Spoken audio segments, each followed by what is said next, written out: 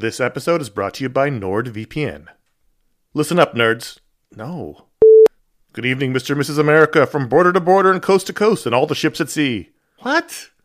Hello, friends. Do you have a computer? Of course you do, because it's not 1987. Hell, you're listening to this on some kind of computer right now. But do you have a VPN? Oh, what's a VPN, you ask? Well, my friend, a VPN is a virtual private network and it offers two key benefits: enhanced privacy and security online. But VPNs do a lot more than that. VPNs shield your IP address, change your browsing location, and make online life easier.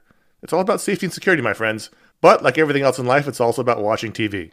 Don't let your paid subscriptions go to waste. I use NordVPN to access my home content while I'm traveling. Wink, wink. Plus, secure your connection on public Wi-Fi in airports, hotels, cafes, anywhere you go when you're traveling. There's over 6,300 servers in 111 countries, and you can find a nearby server for the best VPN speeds. NordVPN is easy to use. Connect with one click or enable auto-connect for zero-click protection.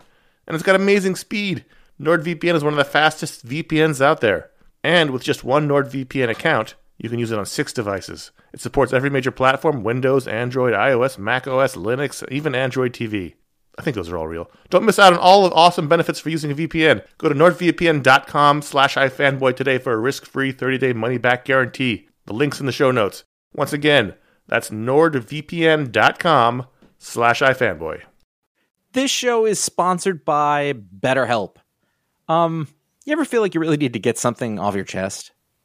This is like a real thing. Like, if you're mad, if you're upset, if there's something going on, like there's often for me an idea. Maybe it's a wrong, maybe it's a moment, it's an injustice, is something that just you keep going on and on over and over in your mind about it, and like that can create anger and resentment or shame, whatever it is. And very often I have found, I am not a therapist, I have found that when you let it out, when you give it voice, when you say it out loud, sometimes it makes you feel better because you've expressed it, and sometimes it makes you realize like, oh, this is not a big deal, but it's been stuck in my head. So you give voice to those things, and it can make you feel a lot better. And shock of all shocks, therapy is one of those things that can help you do that. It can help you be able to say those things in a place where you don't need to worry about the repercussions of it, work your way through it, figure out coping skills, how to get around it, find ways to deal with that stuff instead of letting it fester. If you are thinking of starting therapy, if anything I said sounds familiar, you're like, oh, maybe my life would be a little better if I could deal with that kind of thing, you should give BetterHelp a try. It's fully online. It is convenient, flexible. It is suited to your schedule. That's the idea. That's what they're going for. You can fill out a brief questionnaire to get matched with a licensed therapist. That's a big deal. You can switch therapists at any time for no additional charge. That personal connection, I believe, to be super important. Again, I'm not a professional. Get it off your chest with BetterHelp. Visit BetterHelp.com/ifanboy today. You get 10% off your first month. That is BetterHelp, HELP.com/ifanboy. Well, hi, you're listening to the ifanboy.com Pick of the Week podcast, episode 145, sponsored by Discount Comic Book Service, HeavyInk.com, and eMusic. That was really well done. Oh, I was being silly. Bells are chiming for victory. There's a page back in history, 45. They came back to the world that they fought for. Didn't turn out just like they thought, 45. Here is your song to sing to the Woo, rock and roll. It's the iFanboy Pick of the Week podcast, episode 145. I don't know where that came from. I don't know. I'm Josh. I'm here with Ron. Hey. And Connor. Hello. There you guys are. Good to hear from you. Good on from you. the bottom of my heart. ifanboy.com is a website about comic books that we started because we like them very much. Each week we read all the comics that come out. Not all of them. That's ridiculous. And then one of us, from all the books that he buys, picks the book that he liked the best, the one that made his heart sing the most. And they then will write a review on the site that goes up Wednesday night. And then we come here and we record this podcast. We talk about that book, and we talk about other notable books from the week, and answer nerd questions. We're nerds too, so it's totally cool. Before we go, we're going to talk about the books from the week. So if you haven't read them, we do not, repeat, We do not want to wreck that for you. We want you to enjoy that experience as we have. So if you haven't read them yet, come back later or use the show notes to skip around to things until you can listen to it properly. Connor, man, I totally wasn't surprised. Go ahead. Pick of the week was Final Crisis number 3, and it's interesting. I was thinking about it as I was reading this, which we're getting to the point now where we have to completely divorce ourselves from continuity because, like, Final Crisis isn't going to affect anything until it affects everything, apparently. Like, if you're reading every other... That was a great sentence, by the way. Jesus. I mean, You're going to be the White House spokesperson now? That was such a Grant Morrison sentence. It's not going to affect anything until it affects everything. It's like, what? Well, because like it's supposed to change everything, right? But you don't know what's going on unless you're reading the book itself. The same way there's a lot of other books in Marvel that, like, Secret Invasion doesn't really touch any of the other books except for the ones with the Secret Invasion banner on it. So you kind of have to figure, all right, nothing's going to connect, and you have to just go with it. Because Final Crisis, you would think, would affect every other book because every character's in here and getting basically fucked up. So you had to just go with it. Good choice, because I am fine to let this story play out and then let the other books do what they're doing and then catch up later. That's great. Yep. Great choice. Until the switch is flipped and then you're like, suddenly all the books are different. What happened? Yeah, that happens every 2 years. Final Crisis number 3. This is part 3 of 7 of the Grant Morrison, J.G. Jones Final Crisis series. And in this issue, we finally get to see that Darkseid's plans are unfolding, and we get to see all the stuff that he's been working on and has planned for the heroes. And we see that they're screwed. They've lost the battle before it's even begun, but they don't know it yet. And I love the sense of just dread in this book. There's every page. There's nothing heroic going on because every page you just get the sense that this is a doomed cause that the heroes are fighting in, but they don't realize it because they're fighting on like heroes do. But in the meantime, we know from watching all the different scenes that they might as well not be fighting because the battle's already over. And here we see Darkseid has managed to orchestrate the removal of Superman, Batman, all the Green Lanterns, and basically Wonder Woman in this issue, as well as seal off the planet via the Alpha Lanterns so that no one can get in or out of the planet to either escape or to help the heroes. And we see there's a virus is released through every single email in the world, as well as through Wonder Woman herself. And wait, do not reply all. You know what I mean? Somebody replied all, and everyone got screwed. Do not reply to all. Look who's just joined us. It's Ron Richards, everyone. See, the deal is I make a joke, and then you laugh at it afterwards. Not a minute later. Runs on time delay. And then we see through the flashes that they run into the future, and they see that the battle's over, and the heroes have lost. So here we're jumping around in time, and there's just a sense of this ball is moving forward, and they can't stop it, and it's moving to a place they don't want it to go, and there's nothing they can do about it. We can only sit there and watch in dread as it gets to that point. And for me, this is so much better than I had hoped it would be. This event, I was worried going into it, but it's so narrowly focused and so strongly put together. And Morrison's touching on stuff that he developed in 52 and stuff he developed in that he gave to Jeff Johns to use in the Green Lantern books and stuff he developed in Seven Soldiers, and it's all coming together. It's almost in the same way that Bendis has been developing Secret Invasion for years. These are all concepts that Morrison's been dealing with for years too, and now they're all sort of coming together into a head with Final Crisis, and it was really good. The only negative I had for it was this is the point where J.G. Jones is losing schedule. Like he's falling behind. You can see in the art is not as good as the first 2 issues. It's still very good. Well, it's funny because I noticed that there's the one page when Alan Scott Green Lantern invokes the Title 10 or whatever it is to get all the Title X to which is 10, right? But to draft all the superheroes, and there's that page of the room of superheroes, and that page should be awesome. But as you look deeper, it's just like there's less and less detail as it get the page from the top down. And it doesn't look so good. Yeah, and my question wasn't there supposed to be like backup stories, or is that starting in the next issue, or? Started next issue is when Carlos Pacheco joins the book, so that's probably when it starts. But this is, you see, the first 2 issues look really, really good, and then the third one was like, and then the 4th issue he's going to do half the book. So that's the only unfortunate thing. And it really is unfortunate because I think a lot of the tone and the epic feel of the book has to do with the J.G. Jones art. No, but I don't think they're taking away. I think what J.G. Jones is doing less pages, and then Pacheco's doing a backup story. That's what I think that what they're doing with the book. I remember reading that months ago. We'll see. Yeah, they extended the series to be 7 issues instead of 6 or something like that, and J.G. Jones would be delivering less pages, but there would be a backup story, which I thought was fine. So, I don't know.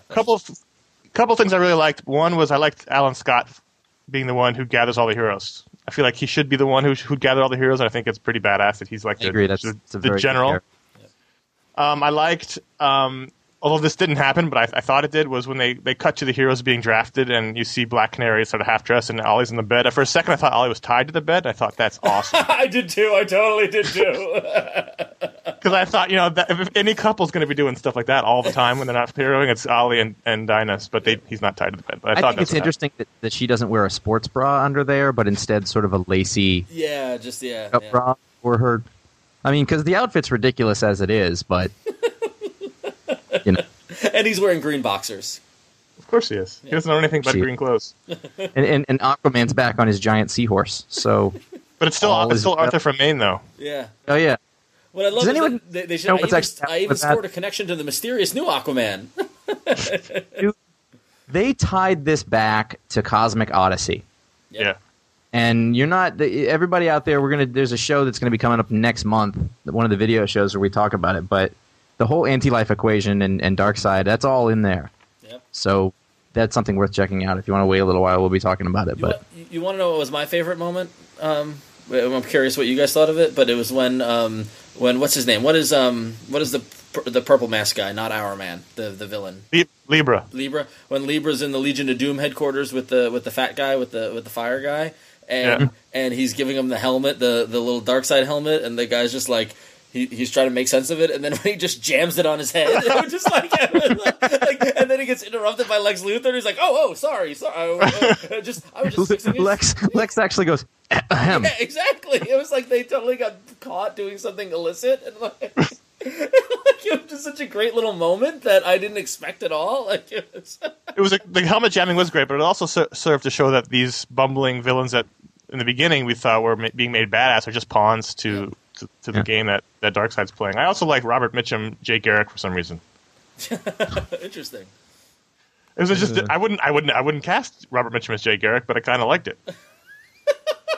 It's a whole new spin on the character. I never would picture his voice, Mitchum's voice coming out of Jay Garrick. But. Yeah. I would like to address something, and Connor's always the person to say this, so I'm going to go ahead and say it. Now, I stopped reading Countdown. I didn't read any of this stuff, and I don't really have a whole lot of background in this stuff. However, I will say I was not confused about who anybody was or what anything was happening in this issue. And I understand that some people have, and they've said, well, I didn't really know what was happening. I didn't think it was that bad. And at no point was I lost during this. Having read the first two issues, I guess. Yeah, I agree with you. I mean, I wasn't lost, and I thought it was stronger than the first two issues, because again, stuff was happening, and it was, and I thought the way the tapestry has been laid out in front of us, and now it's all getting kind of sewn together. And I thought and Oracle, and just like honestly, like you love the call to arms, and you love when the group comes together, and you see how they've broken the heroes down, and then with Wonder Woman being the last pawn, and I don't know if I like what they did to Mary Marvel, but whatever. I loved it. Yeah. I like that they went all out with it because the fact is, I didn't think they were going to. Yeah, and they did. Yeah. And then you saw her show up, and like, because I stopped reading Countdown, so I didn't know what was going to happen, but I was reading it thinking, at the end she's just going to be back to whatever. And no, she's she not. flew through people. Yeah. No, yeah, that's awesome. Back at him. I thought it was really interesting that you get to that one page that we were talking about earlier with all the heroes on it, which is not a wonderful page, and I feel like it should be. I know most of the people on that page, and I was very proud of myself. Now, granted, 85% of it's just the JSA, but it's JSA with Captain Marvel and Huntress. But still, Yeah. That was a lot, and I also, it was really kind of odd. I mean, I really liked the cliffhanger with Barry and Wally, and I got that we're in the future, and these hounds these Darkseid kind of hunters. But for some reason I just really liked at the end the way they handled the credits, where it just said you have been reading No Evil. Like it was just I don't know. That was a little, it reminded me of The Filth, but in a good way. All the design of this book is really good. Exactly. Overall. Yeah, I got the cover, the Wonder Woman cover. Oh, I got the Supergirl cover. And I remember looking at it. Yeah, I remember looking at it and thinking, "Oh, what's that? That's weird." And it didn't occur to me. So by the time I got to the last page, I was actually like, "Oh," I was actually taken aback by the last page because it was interesting, and it was it was surprising. Yeah. Right. I was like, "Oh, Wonder Woman, and she's not well."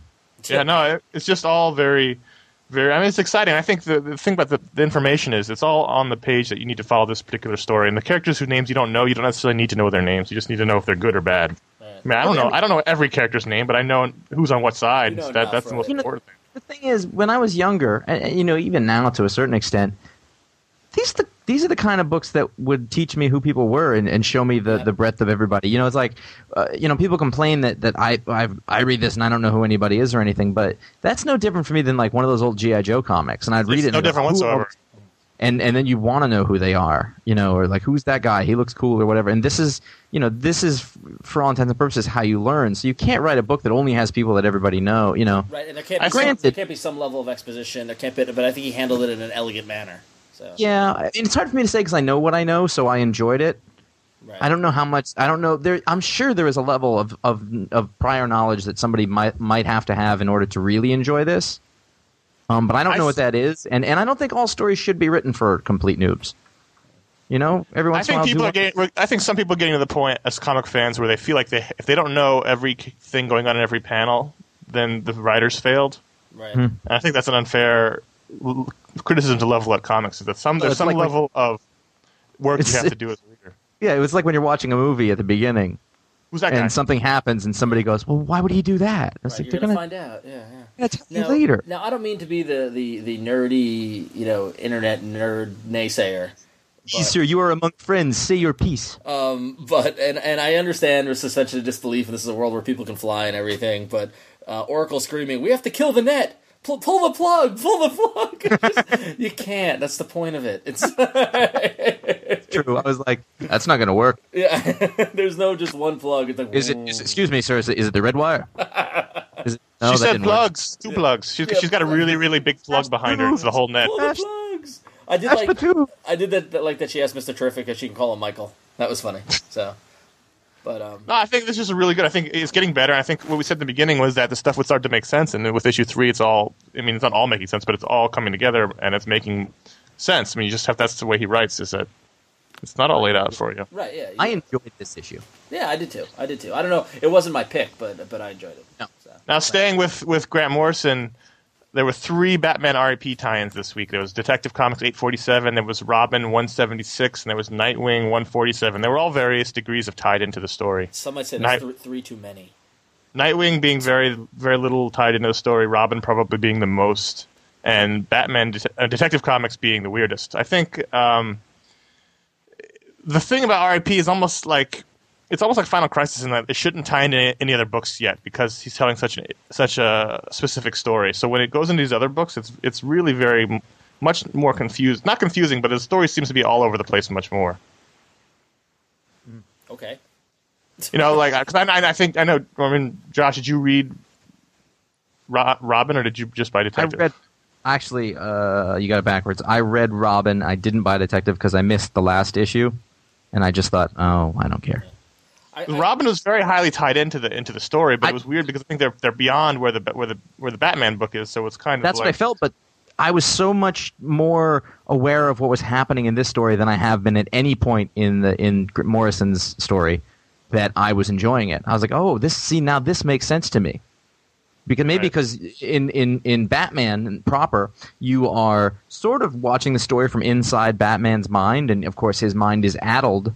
So it's not terribly clear what's happening, and that's a creative choice. But in this one, I really liked that it was very concrete, and it was it foretold a lot of things that I think are very interesting. Somebody's putting on the Red Robin suit at the end. Yeah. I just thought it was really. I enjoyed it. I liked it a lot, and because I was like, something's going to happen out of this. The results of this should be interesting.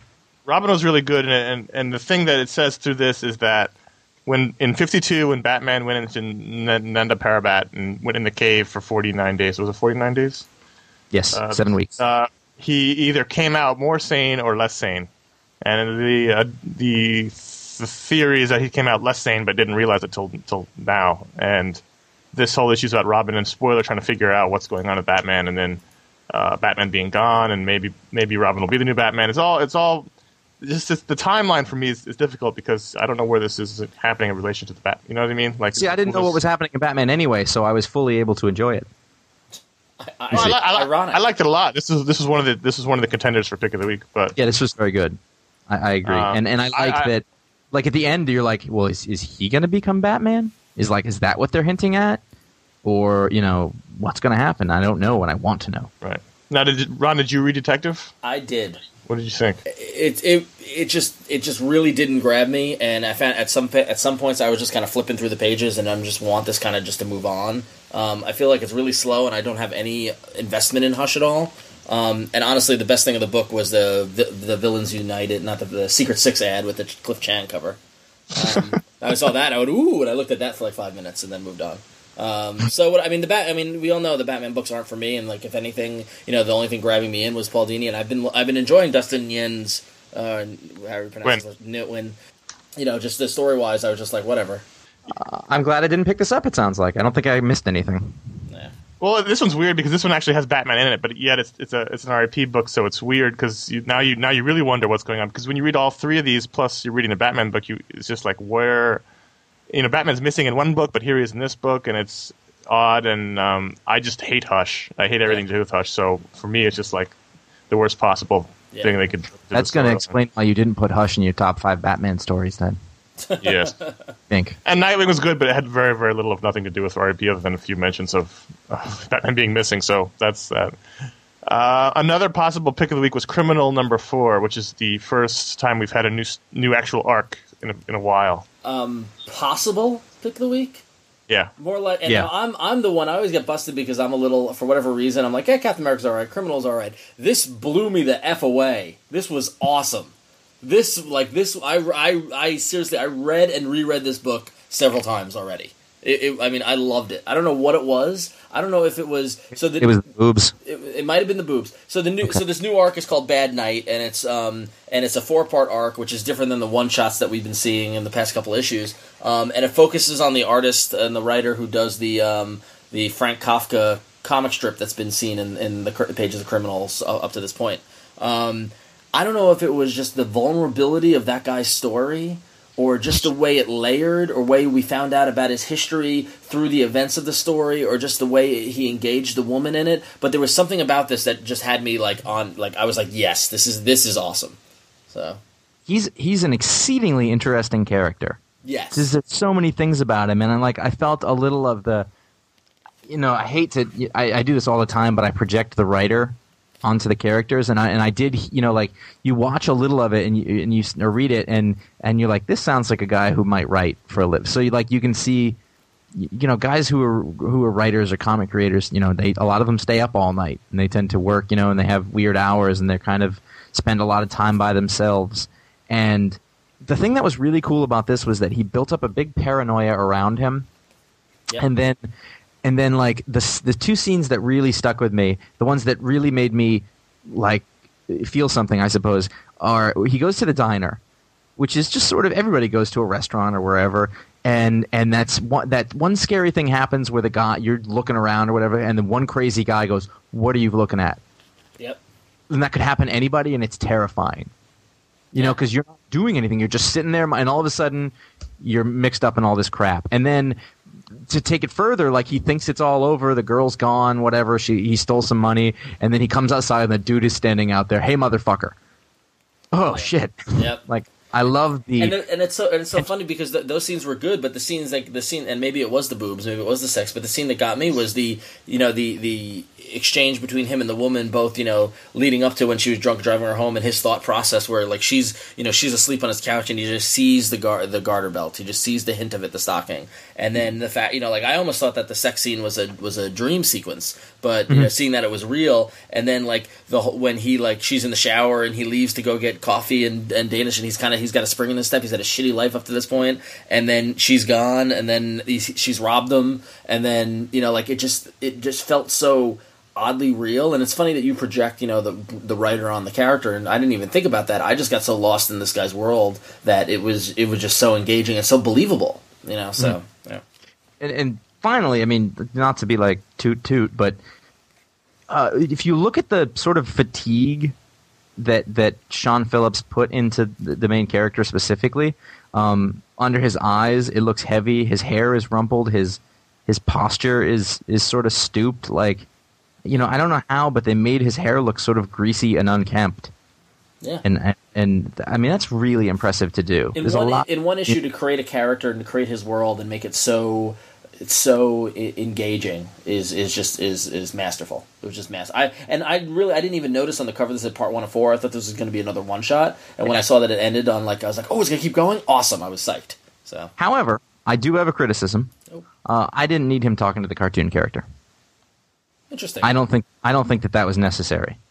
Well, but I see your point there, but I think also in a way that he even said that what would Frank do, what would my character do. I see that as an extension of that. You know what? The thing is, he's got enough issues already without that little extra bit. Which, when I see it, it takes me out. The thing that I like about this series is that it's grounded in reality. I mean, but it is, and that sort of hallucinations are pretty real, though. Right. Yeah, and who's to say that Bendis doesn't have the whole freaking Avengers around him in that basement?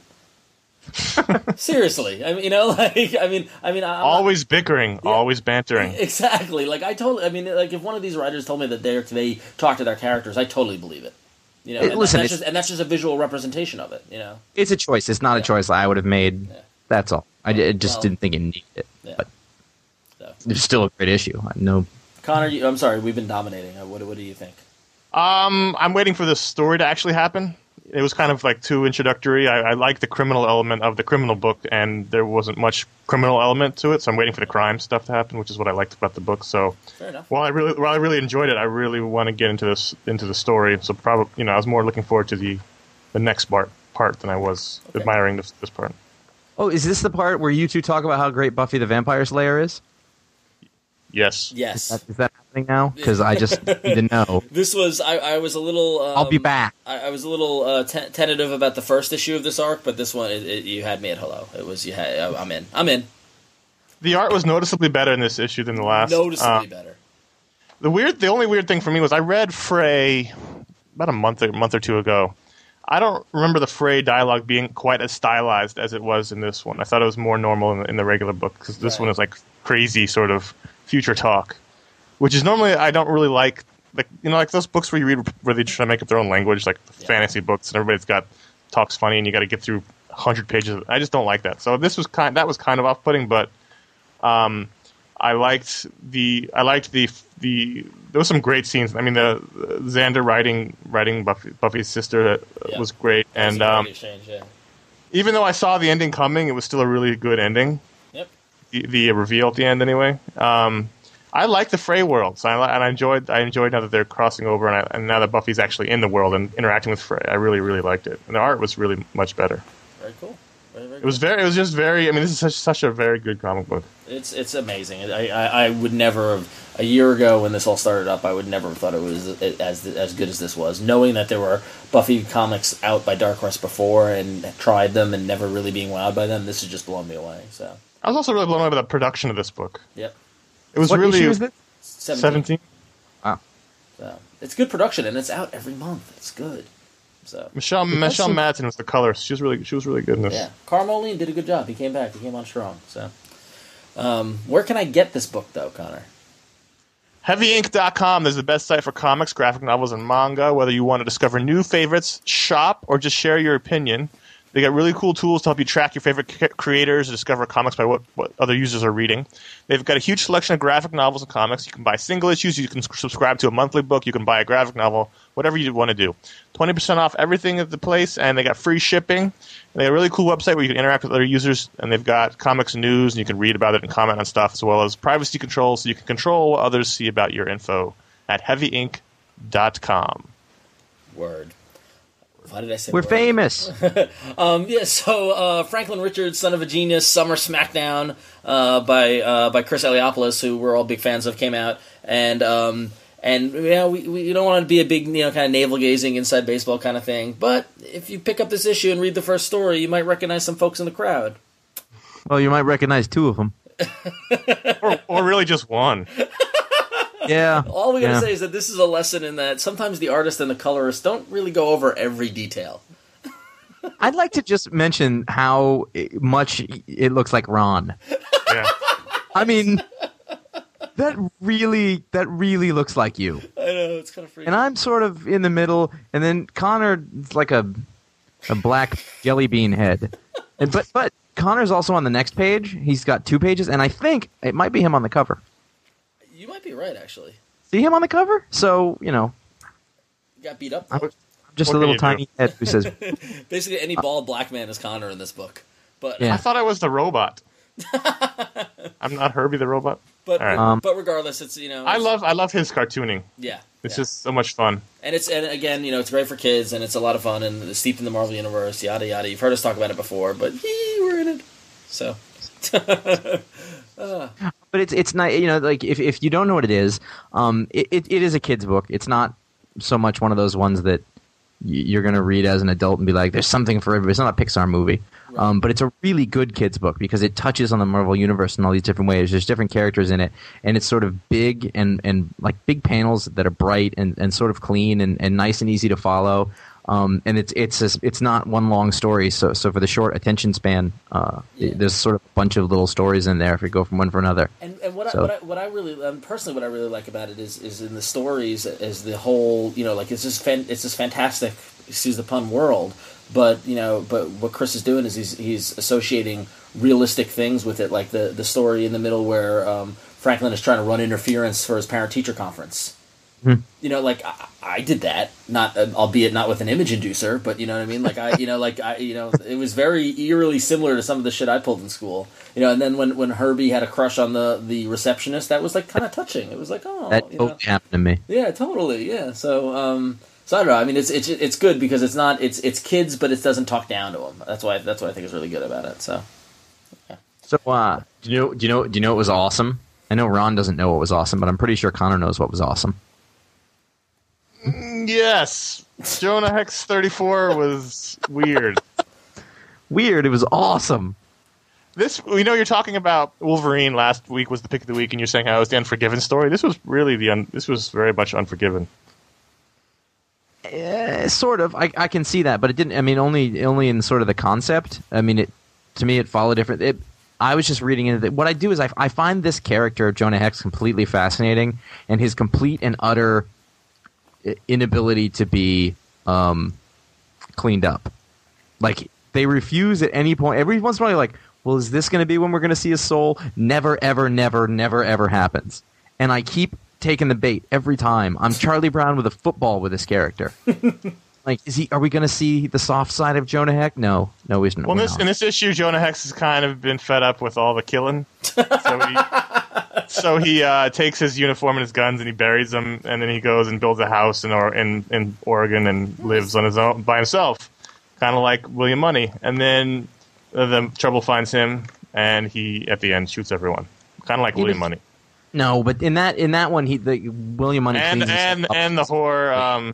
Well, it's much more condensed, and the horror got to him like William Money, and that's kind of. I mean, it was very, very Unforgiven. Not that it was bad; it was just very, very much along the same arc, just condensed. I didn't get that as much. Much more than Wolverine, and this is almost literal. Oh, you're full of shit.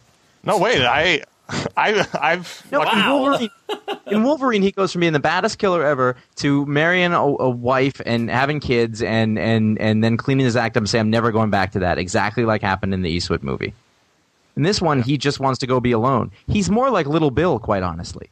He builds his own house. Nah. But I did really enjoy the he does a lot of chopping of wood, and then we pull back to see this humongous pile of wood. Yeah. 40 feet tall. What did you think of the art? I did not like it. Did you not? I was back and forth. At first I didn't, and then I did, and then I was like, hey, is that Will Forte as Jonah Hex? Or is that just me? He was drawn really young, which is odd since he's supposed to have retired.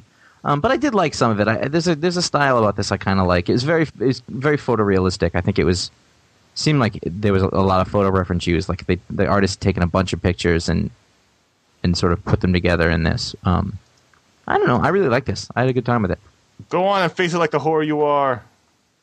Yeah, he's mean. He's always going to be mean, and every time you don't want him to be, and then he's mean again. And he shoots everybody and burns the town down. They're never going to give it to you. 34 issues in, and I'm still like, maybe now it's not going to happen.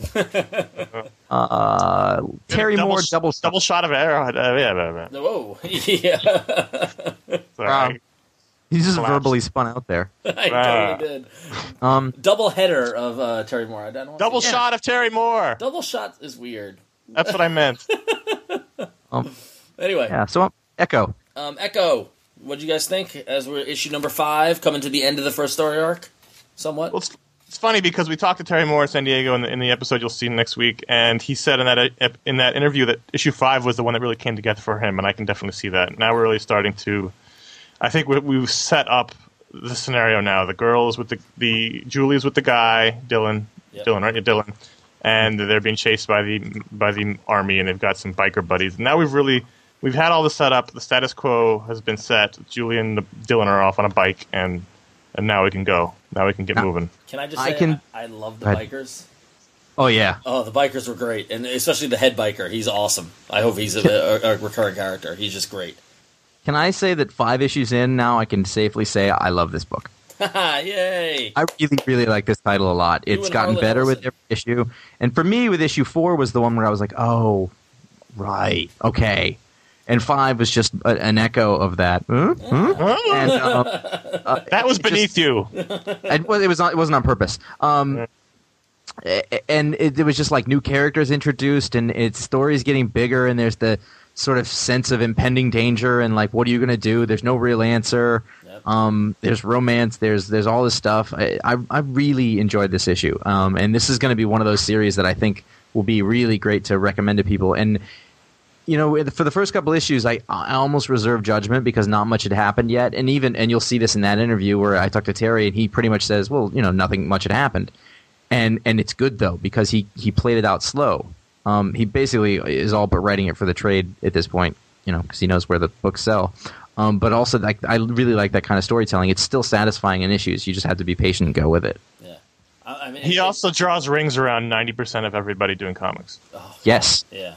And it's so elegantly done, and that's the thing that I'm impressed. I'm just impressed by, like, he, you know, I mean, sure, you know, beat you over the head about how much I love Strangers in Paradise, but with this is just like Strangers in Paradise was the refining of the craft, and this is like the expertise of his craft, I think. Well, be honest. There was a little part of you that thought, well, is Strangers in Paradise going to be the thing he could do? Yeah, exactly. Yeah. You know, and I like that this is going now, and I'm like, oh, yes. No, he's actually really good at this. Yeah. It's a fair question to ask because I have read, he did an arc of Birds of Prey, which honestly wasn't very good. Oh, well, years ago, right? Yeah. Yeah, but this leads into Spider-Man Loves Mary Jane, which I, to be honest with you, I didn't really like. I'm a huge fan of the Sean McKeever volumes, the more manga-looking. I thought he really captured the teenage vibe, whereas I thought Terry Moore's Spider-Man Loves Mary Jane #1 was kind of like older man writing teenagers. Yeah, well, that's the part. Just to back up, so Spider-Man Loves Mary Jane #1 really came out this week as well, and it's got pencils by Craig Rousseau, and Terry Moore's just writing it. And Connor, you're right. I mean, like, it's tough because I don't know if this book is for teens. Like, the McKeever one was for teens, right? Yeah, I mean, it's the digest size. It's written drawn from the manga-esque. Yeah. Is this one for us? That's what, or because it's coming from somebody older. I don't know. It focuses on Mary Jane and her world. It's out of continuity. It's nothing to do with the regular kind of thing. They're still in high school, and it focuses on her world. I don't even know if she knows that Peter's Spider-Man. No, she doesn't. Yeah. I got the feeling she didn't. But I got the feeling that she had some sort of relationship with Peter, so that's why I wasn't sure.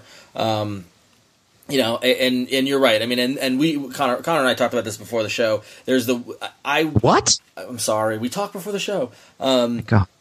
I could almost go with it because I feel as if he got the text messaging, is there and being in school, and there was a little bit of it, but there was the one moment when they're talking to Flash and there's the Rico Suave reference, which we all get, and nobody under the age of 25, if that, will get. I really enjoyed this. Yeah. No, I had fun reading. I liked it, but I see where Connor's coming from. So I mean, like, this was the one that, like, after it was done, I gave it to my wife. I was like, read this. It's good. I really enjoyed it. And it might be old man writing teenagers. I don't care. I don't know any teenagers. That's fine. Now, that said... I think the McKeever stuff is, like, so much better than this. I've never read any of that, so... Yeah. Well, and I'm about to read that. That's like, it's like maybe third in my stack. I'm going to get there hopefully this weekend, so I'll be able to judge better then.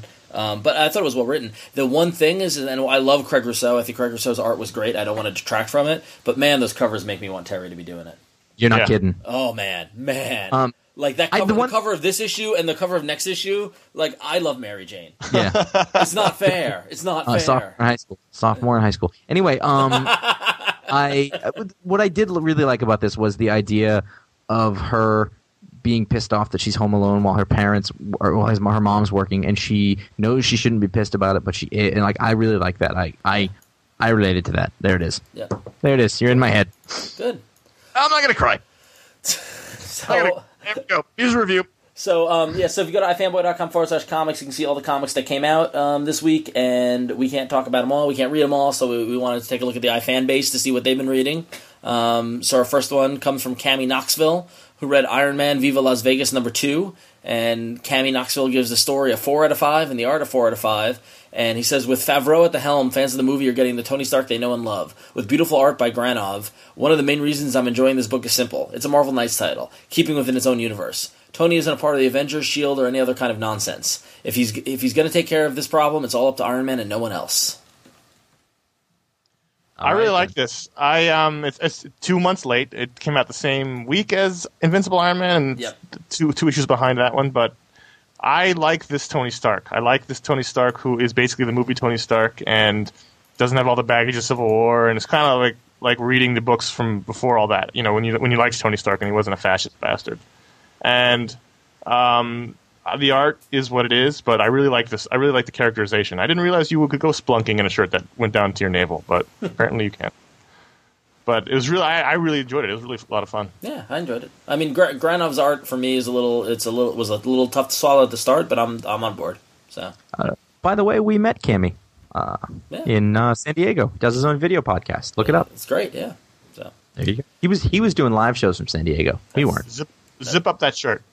Ultimate Horatio reviewed Authority #1, story a 3 out of 5, art 3 out of 5, and says, "Who knows if this new setting will turn off fans of the original series, but both they and new readers can pretty much pick this up and get with the program. The best bit, Midnighter yelling to a group of survivors, 'Oh damn it all, run now, just leave your stuff and run.' There are some real stakes here, and the fun, naturalistic dialogue helps emphasize the point.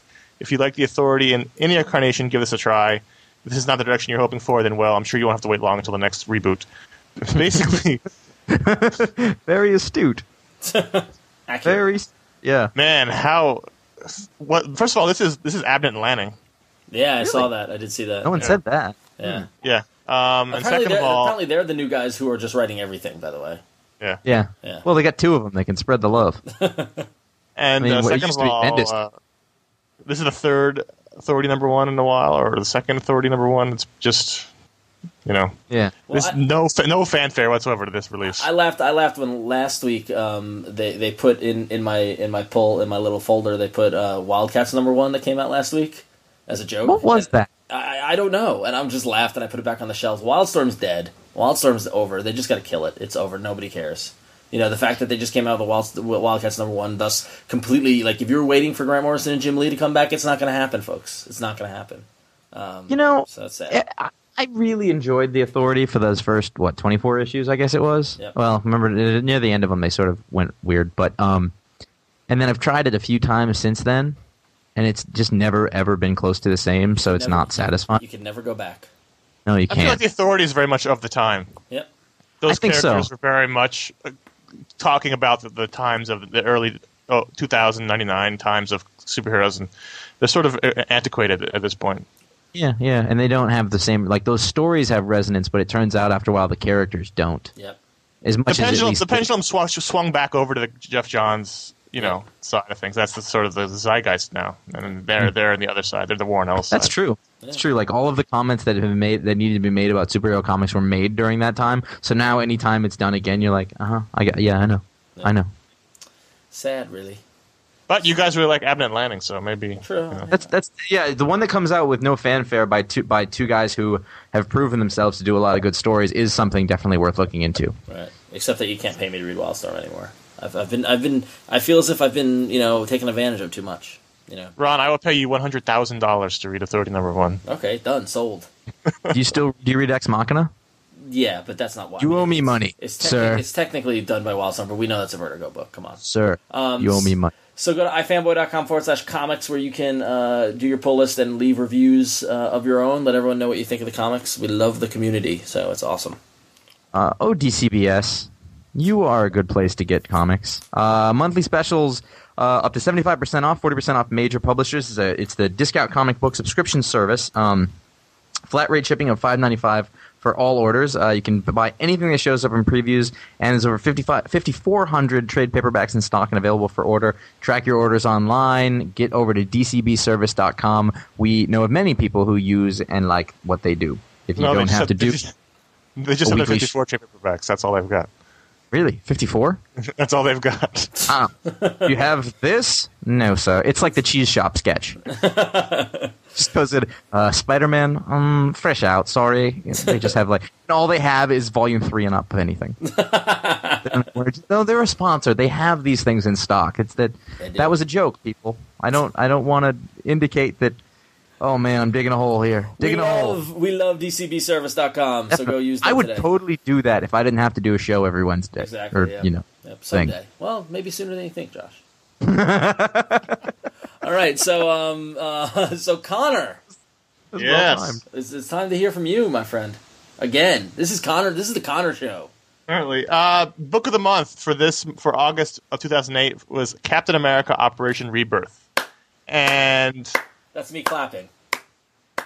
Let's take a trip in the Wayback Machine to the 90s, to the bad old days of the 90s. Oh. Basically, what you had was in the early part of the 90s, all of them big major icons were floundering. Awful. And you talk about the 90s in terms of speculation boom and financially, but people don't often talk about the fact that most of the characters were just more creatively bankrupt. There was just nothing going on. They didn't know how to write Superman, so they killed him off. They broke Batman's back. Replaced him with a metal suit wearing psychotic. And Captain America was the height of hokiness at the time from what they thought the audience would think, because the audience was into Punisher, the audience was into Lobo, the audience was into Wolverine. So Captain America seems rather ridiculous. I think it's important to note that in the mid 90s there was a point where pretty much every character in Marvel had evolved into an armor suit. Yeah, so they said, the Super Soldier Serum is leaving Steve Rogers' body. He's starting to die. What to do? But put him in a suit of armor. His high point was in Infinity Gauntlet, and everything from there down was just a downhill slope from there until this. Drink. You had Daredevil in the mecha costume. You had Spider-Man in the spider armor. It was just bad. So. They didn't know what to do. They couldn't connect to this new audience who was liking all the ultra-violence and the anti-heroes, so they tried their hardest with the big guns. It just was disastrous. So... I had always been a big Captain America fan. He was always my favorite Marvel character. I always bought his book, but eventually I just couldn't take it anymore, and I dropped it. Yep. Wasn't buying any Captain America. Then suddenly, in the grapevine, you start hearing about Captain America again and how good the book is, and heard about it in my comic store, or read about it in Wizard, and read about basically that's all the options you had back in the early 90s. And eventually, Comic Shop News or Comic Store and Wizard. And so eventually I went back and bought one and found that Mark Waid and Ron Garney were doing just kick-ass Captain America, back to basics. It's such a cliche now, but at the time it was what needed to happen. Was they said, no, Captain America is cool, and here's why he's cool. And people who go into this now who haven't read this shouldn't go into it looking for Brubaker's Captain America. It's a different kind of Captain America. It's not a very long, drawn-out espionage story. It's more of a high-action Captain America, a superhero story. And it basically says, why is he important?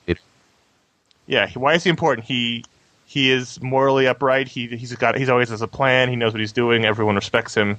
He can't be beaten. He never gives up. These are the central tenets of Captain America that were really lost in the whole mecha werewolf Captain America era. And the story in this is basically Captain America died in the issue before the one in the trade paperback because the serum was leaving his body. And the first issue deals with him not being around and the horrible Avengers team at the time dealing with that. And then Red Skull resurrects him. And we don't know how or why, he just does, because it's not important how or why, we needed Cap back. So Cap pops back alive, and he has to team up with Red Skull to fight Hitler, because he never got to fight Hitler in World War II. And it's just, that's the first half of this book. This is a thick trade. It's a $30 trade, and it's 2 full arcs, so it's like 8 or 9 issues.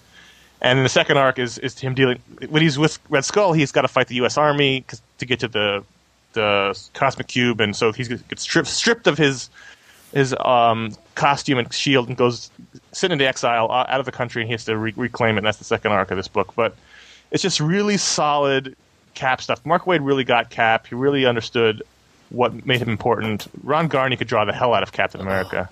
This time period, I mean, this time period was.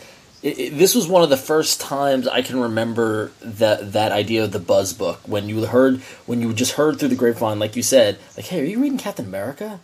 And I was like, Yep. No, why? Because I never read Captain America. I mean, I wasn't like Josh, like or you, Connor. I never liked Captain America. I was always X-Men, and they're like, yeah, this Waid and Garney are doing something cool on it. And like I remember checking out, and right after this, Garney went on to Silver Surfer, which is which is that run that made me fall in love with his art. And it just like I remember having at the dining hall with this guy named Chris, and he's like, yeah, you need to check it out. It's really good. And I was like, oh no, and it just blew me away. It was so good, and then it was just such a tragedy. What happened? Then you had, This came out right when I started reading comics again. And before that, like in the late 80s, I had been reading Captain America. I think it was Mark Grunwald, and it was all that Serpent Society stuff, which, by the way, Ron, you would have loved. Oh, I'm sure I would have loved. Yeah, no, I was an idiot. Kieran Dwyer on art on those issues back then. Oh, yeah. I mean, Diamondback and all that stuff. Yeah. I mean, and in the USA... I love Grunwald's work. I mean, yes. I mean, but I like just thinking about it, describing it, like, Ron, if you went back and read that stuff, that would be... I mean, you would love that shit. I'm sure. Yeah. Anyway... Coming back in, this was the same thing I'd heard, and I didn't know a lot about comics. I'd actually missed all the bad stuff, quite honestly. Yay! And like this was when I first learned the name Mark Waid, and I learned it on this, and then I learned it over in the DC stuff, doing like JLA Year One. I think he was doing it at the same time. Yep. And I mean, you want to talk about like, oh man, this is like I don't think I had read comics this good or this much fun. And like you go read Captain America, you think it's going to be fun or whatever, and I just remember this just kicking butt and being really good, and then you're exactly right. Yep. Something happened. Well, we get to the end of this book. This is the first two arcs from Waid and Garney, and then they say, "Oh, we're doing Heroes Reborn." So now Rob Liefeld is doing Captain America. Oh, and they took Captain America and the Fantastic Four and the Avengers. Was there anybody else? Iron Man. Iron Man, they separated them out from the Marvel Universe, and they put on all the old Image guys, and it was just a friggin' disaster. And everyone was, and you know what? The one book I remember people complaining about was Captain America. I don't remember people complaining about Fantastic Four. I don't remember people complaining about Iron Man. I remember people complaining that this Waid Garney run was interrupted to go to Liefeld. Yep. And then after that was done, and it was a disaster, they brought Waid and Garney back, and it was good. It wasn't the same. It wasn't the same. Yeah. We can't go home again. Now, but from a historical perspective, that Heroes Reborn thing, while the comics were awful, although I remember Iron Man being good because I think that was Will Portacio, and I really liked that. It was like the beginning of the Mecha Iron Man that we actually accept now, the evolution of the armor and all that kind of stuff. But so it's his fault. But historically, that was an important moment for Marvel because it was the first time they had farmed out work to another studio, and if they hadn't done that, they wouldn't have done Marvel Knights, and if they hadn't done Marvel Knights, we wouldn't have Quesada as the editor, and we wouldn't be where we are today. So, historically, it's important and generally okay, but the biggest tragedy was having the rug pulled out of this Waid Garney run, because they were on such fans were liking it, the sales were picking up, and then because this deal happened separately on a parallel track, it pulled out the rug from it, and I just remember being so pissed by that. So, yeah, and this is a new. I mean, the runs by Waid and Garney had been collected before, but they were way out of print. I had actually been looking for them recently, back on the hype from Captain America, looking back for these books, but they couldn't find the old trades. But this is the new printing of Operation Rebirth. Hopefully they print the second run, because I'd buy that anyway, even though it wasn't as great. It was still pretty good. That was the one with the see-through shield? Yeah, it was. It was, wasn't it? Or was that Busey? No, that was Waid. I just know that I wasn't following any comics news or anything. Like, I was just like, what's this? I'll read this. Is this good? And I just remember just being like, what happened? Just like getting smacked in the face. Like, I had been enjoying it so much, and I was like, well, I'll just buy it. Maybe it's just an issue. And I don't think I was looking at creative teams at the time. I just was like, it just got bad. What happened? I do know that after this, Waid then went with one of the Kuberts and did the Kazar series, which was awesome. So, anyway, but if you like Captain America, good solid stuff, and not expecting it to be like Brubaker's, it's just a different kind of Cap. Then really, check out Operation Rebirth. And you can get it at InStockTrades.com. They're going to have it discounted, so go check it out. It's going to be priced right for you to check it out. It's a little expensive, but it's worth it. Trust us. So one of my favorite runs of the '90s, hands down, easily. So. All right, cool. Well, while you're online in front of your browser, you should also go check out emusic.com/ifanboy. We love the music. We love eMusic. eMusic is a great source of non-DRM music and not like the silly iTunes. So you can put it on your MP3 player or give them to your friend or lend them to your friend.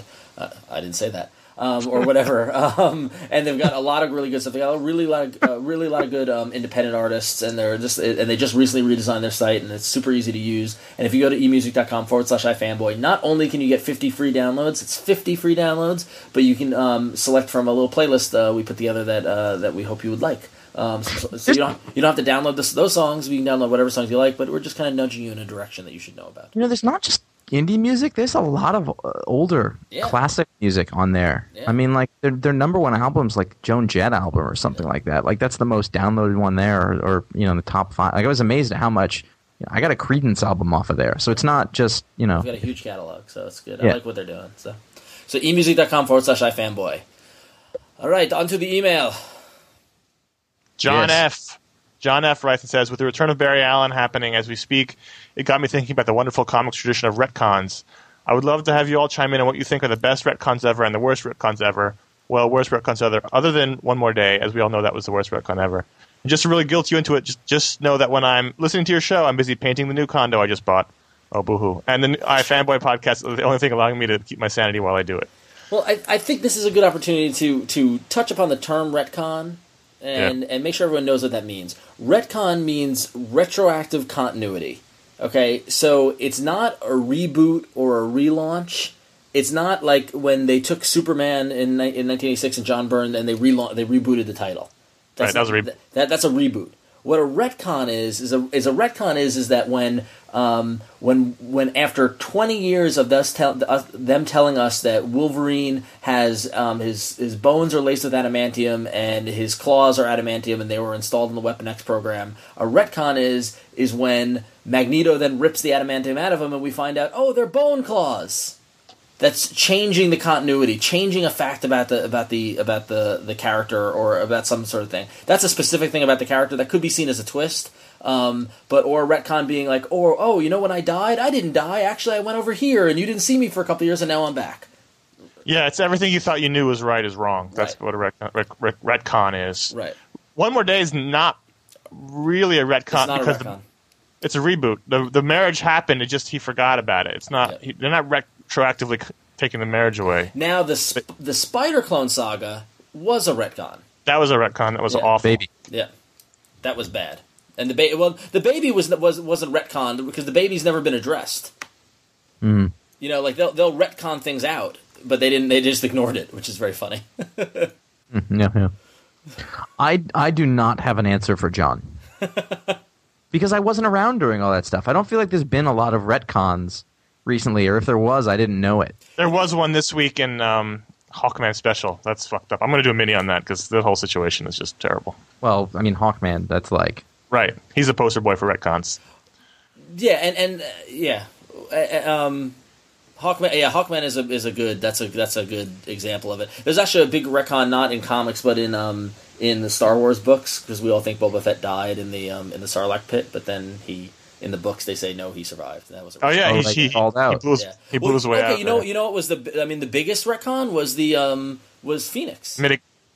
I thought you were going to say the midichlorians. Oh well, no. I'm back to comics. I'm saying the Dark Phoenix was. I mean, she died on the moon, and then they brought her back, and that was a retcon saying, no, it wasn't Jean. That was the Phoenix Force, and Jean was actually in the Bay of Jamaica, and she's fine. They just did that with Spoiler in Robin. Yep, Spoiler. Yeah, exactly. Yep. So, and look out for Steve Rogers sometime soon. Yeah. That won't be a retcon. They'll just bring him back somehow. Don't you think also that the Killing Joke was kind of a retcon of the Jokers? No. Okay. That wasn't his it wasn't his origin. They just never. Well, yeah, but we never really knew about the Red Hood stuff and all that kind of, and him having the. I don't know. I always heard that the Killing Joke was the Joker retcon of his origin. Not that it was bad; it was a good retcon. But that may not have necessarily even been true. Yeah, that's why it's not necessarily. About it. No. It might not have been true. Yeah, good point. It's possibly a delusion. Yeah. Okay. Retcons, we love them. All right. Ben in St. Louis writes. Josh, you want to read this one or? Yeah, Ben's doing a good thing, and we wanted to make sure we highlight it. He says, I'm teacher by trade. I teach special education Algebra 1 and 2 at a struggling school in the city of St. Louis. And surprisingly, why is it surprising? I need the iFanbase's help. This year, our school is implementing a new literacy program in the building. The goal of the program is simple: get kids to read outside of school. Last year, as the year wound down, I decided to do a little experiment with some of my old comics. I brought them in and left them for the students to read if they finished tests or assignment early, and they ate them up. So I was pondering this today as I sat in hours of meetings, how we were going to meet our literacy goals, and an idea burst into my mind. I'm going to create a comic book lending center in my room. I assume he means his schoolroom.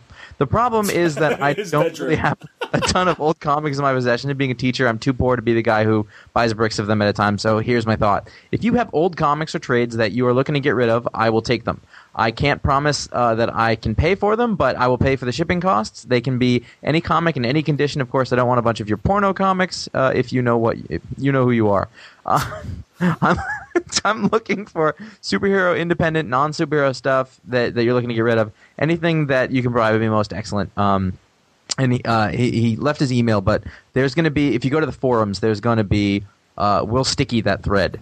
Yeah. And we'll put it up at the top of the forums. You can see his email in there, and you can ask questions or whatever and get in touch with them. We'll also, if you go to ifanboy.com and look at the show notes for this show, we'll put the email in there as well. So, yeah. That's Ben. He's Neb on the forum. He's the guy who writes so many really good reviews. So great idea. Great. I mean, that's awesome. We definitely want to support that. I know. I was like, ooh, I got some comics I can send them. So do that. Definitely. I already volunteered Lost Girls. How many times are we going to try that old joke? So if you're doing a good thing with comics or you have any questions about continuity, you can email us at contact@ifanboy.com. All right, we're running out of time, so only one voicemail this week, and brings up a very good observation. Hey guys, this is Scott from St. Louis. Ronan Don't on the website. I'm listening to episode 144, and I'm thinking, this Wolverine story arc, as much as it is Unforgiven, isn't it also just the In League? The Rick Remender book, whatever that artist's name is, Eric Knetty's about to join it. But is it really just the In League? Let's be honest. Later. I would say that I bet Rick Remender would feel pretty flattered if he thought Mark Miller was stealing from him to write Wolverine. Well, he probably would feel flattered. Stealing is such a hotbed word. No, I don't know if I see that. If it is the N League, it's prior to what ends up happening in the N League. Right. But it's hard to say because I don't remember seeing an N League issue for a while. That was what I was going to say. I don't think I think there's a whole, what's the N League? I forgot about that book. Because there hasn't been an issue in months. But Eric Knetty is coming. Apparently, it's a refocus on the N League, and it's a similar theme, but I think it's different. The post-apocalyptic heroes have all been beaten by the villains is a very tried and true story. I mean, it's not like it's not. There new. are others, that have been done, will be done, and right, will be done again and again. This all happened before. Yes. All happening again. What is the N League? I forgot. What is it? I'm kidding. I don't know. but I can say that dodgeball league I play in. I'm glad that Eric Knetty will be on because that guy is an underappreciated guy who's really fantastic. Yeah, I'm actually excited for it once he gets on. Iron Man, Enter the Mandarin, people. That's what I'm saying to you. Better than anything out there. Hey, if you want to call in, it's 888-FANBOYS, which is 326-2697. Right. And that, folks, is a show. I'm sweating my little face off over here. I had to pour out my headphones. It's gross. It was pooling.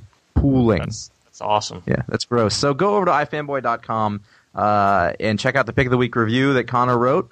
Very lovely as always. And more discussion about that book and all sorts of other stuff going on. There's columnists aplenty. We've got a bunch of guys writing great, fantastic stuff. And there's a lot of work going into it, so make sure you check it out. It's definitely worth your time. That's ifanboy.com. And if you go to ifanboy.com and you're in the mood to buy stuff, you can go to ifanboy.com/store, and you can see the books we talk about in the weekly video show, as well as our personal picks. And if you want to shop at Amazon, you can go through there and help us out. It doesn't cost you a penny, but click on the link and go to Amazon, and we would appreciate it. You were going to buy that stuff through Amazon anyway. Yeah, totally. So, if you don't know, you need to know that we do a video show called iFanboy that comes out every Wednesday. The long version of the show comes out every Wednesday. This past Wednesday, we had the first part of our huge San Diego Comic-Con extravaganza with Joe Quesada, Nicola Scott, Grant Morrison, Jeff Parker, just so many names, everybody you'd want to see from San Diego. But we're not going to stop there. Part 2 comes out next Wednesday, with who's in Part 2? I don't even remember. Tim Sale and Danny Diggle, yes, Baker, Ed Brubaker. Yeah, it's dude. There's no other comic book video show that covers San Diego as well as we did. You know it. We know it. You know it. Tell your friends. It's the best San Diego coverage out there. True. My word is on that. So I've seen some others, and I believe you're correct. Yes. The show will definitely be coming out. Yes. Oh, that's rude. You know what? I wouldn't say anything because it barely made it this week. That's what I mean. Yeah. It's definitely probably going to be coming out on time. So definitely go to ifanboy.com or go to revision3.com/ifanboy to check it out. But that's not all you can check out if you like the video. Every Monday, Tuesday, Wednesday, Friday, and Saturdays, iFanboy Mini is the short 1 to 4 minute comic book bite of video goodness that comes out. We did a bunch of them from San Diego. You can go back and check those out. But otherwise, you can check out our almost daily little video musings on comic books. Just the iFanboy Mini. And if you like San Diego, there was a ton of San Diego content in the minis from the past couple of days, past couple of weeks. Definitely check them out. Our sit down Stan Lee came out, so you're going to want to make sure you watch them all. Shirts. Yeah, well, that's how we knew people in San Diego, because they wore the shirts. Yeah. Listen, I'll be honest with you. We're friendlier if you wear the shirt. Oh, totally. Yeah, we've kicked guys who weren't wearing the shirts. We're like, oh, no, sorry. But other guys who were wearing the shirts were buying them drinks, rubbing their backs. It was great. You can get those at jinx.com/ifanboy. I'd say send in a picture of yourself wearing the shirt, but it doesn't matter. We know. It's fine. We'll come out where you are. We'll serve you drinks. So, wow, really? Yeah. I'm going to wear my shirt. So you can email us at contact@ifanboy.com or leave a voicemail at 1-888-FANBOYS at 1-888-326-2697. Any questions or comments or anything you might have. Oh, me. Social networks at ifanboy.com/about. MySpace.com, Comic Space Verb, Facebook group, Twitter.com/ifanboy. Twitter.com/ifanboy, Twitter.com/RonXO, Twitter.com/CSKilpatrick, Twitter.com/JAFlanagan. Twitter's the place to be for comic fans these days. So it certainly is. I'm going to be doing an update again. Yeah, totally. It's boomed. So I take the credit. Sure you do. Yeah, I know. Anyway, if you like the show, any of the shows, get over to iTunes and please leave a review. That's a really good way to help us out. Or if you don't like it, leave a review that you want to leave. That's fine. But if you left one for the audio show, don't forget about the video shows. We put a lot of work into that too. So do that. Even better than that, if you think there's anybody you know who would like this and doesn't know that this kind of content exists just for them and that it's free and that it's easy, tell people about it. That's the best way to get things out there. And a lot of people don't know, so help us out that way. Definitely. Please. And if you also want to help us out directly, you can go to ifanboy.com/donations, where you can use PayPal to donate to our organization. Help us out. Help us keep making this great comic content for you, and keep giving you up the comics discussion and community that you need, that you want. I need drugs. No drugs for you. We talked sorry. About Josh, we talked about this. We talked about it. If I can't have lap dances, you can't have drugs. The intervention wasn't cheap. Okay, it's gonna stick this time. Yeah. Lap dances are okay though. Lap boobs are all right. So. This is this is not fair. No. I should be able to get my narcotics. Red tops. So we hope you enjoyed this week's show. We ran a little long, but I think it was worth it. You motherfucker. I got bunk on the brain. You got them WMDs. Until next week, I'm Ron. You motherfucker. I'm Ron. Indeed. I'm Connor. Yeah, do tell. I'm Josh. Indeed. That's the best Omar I can do. 45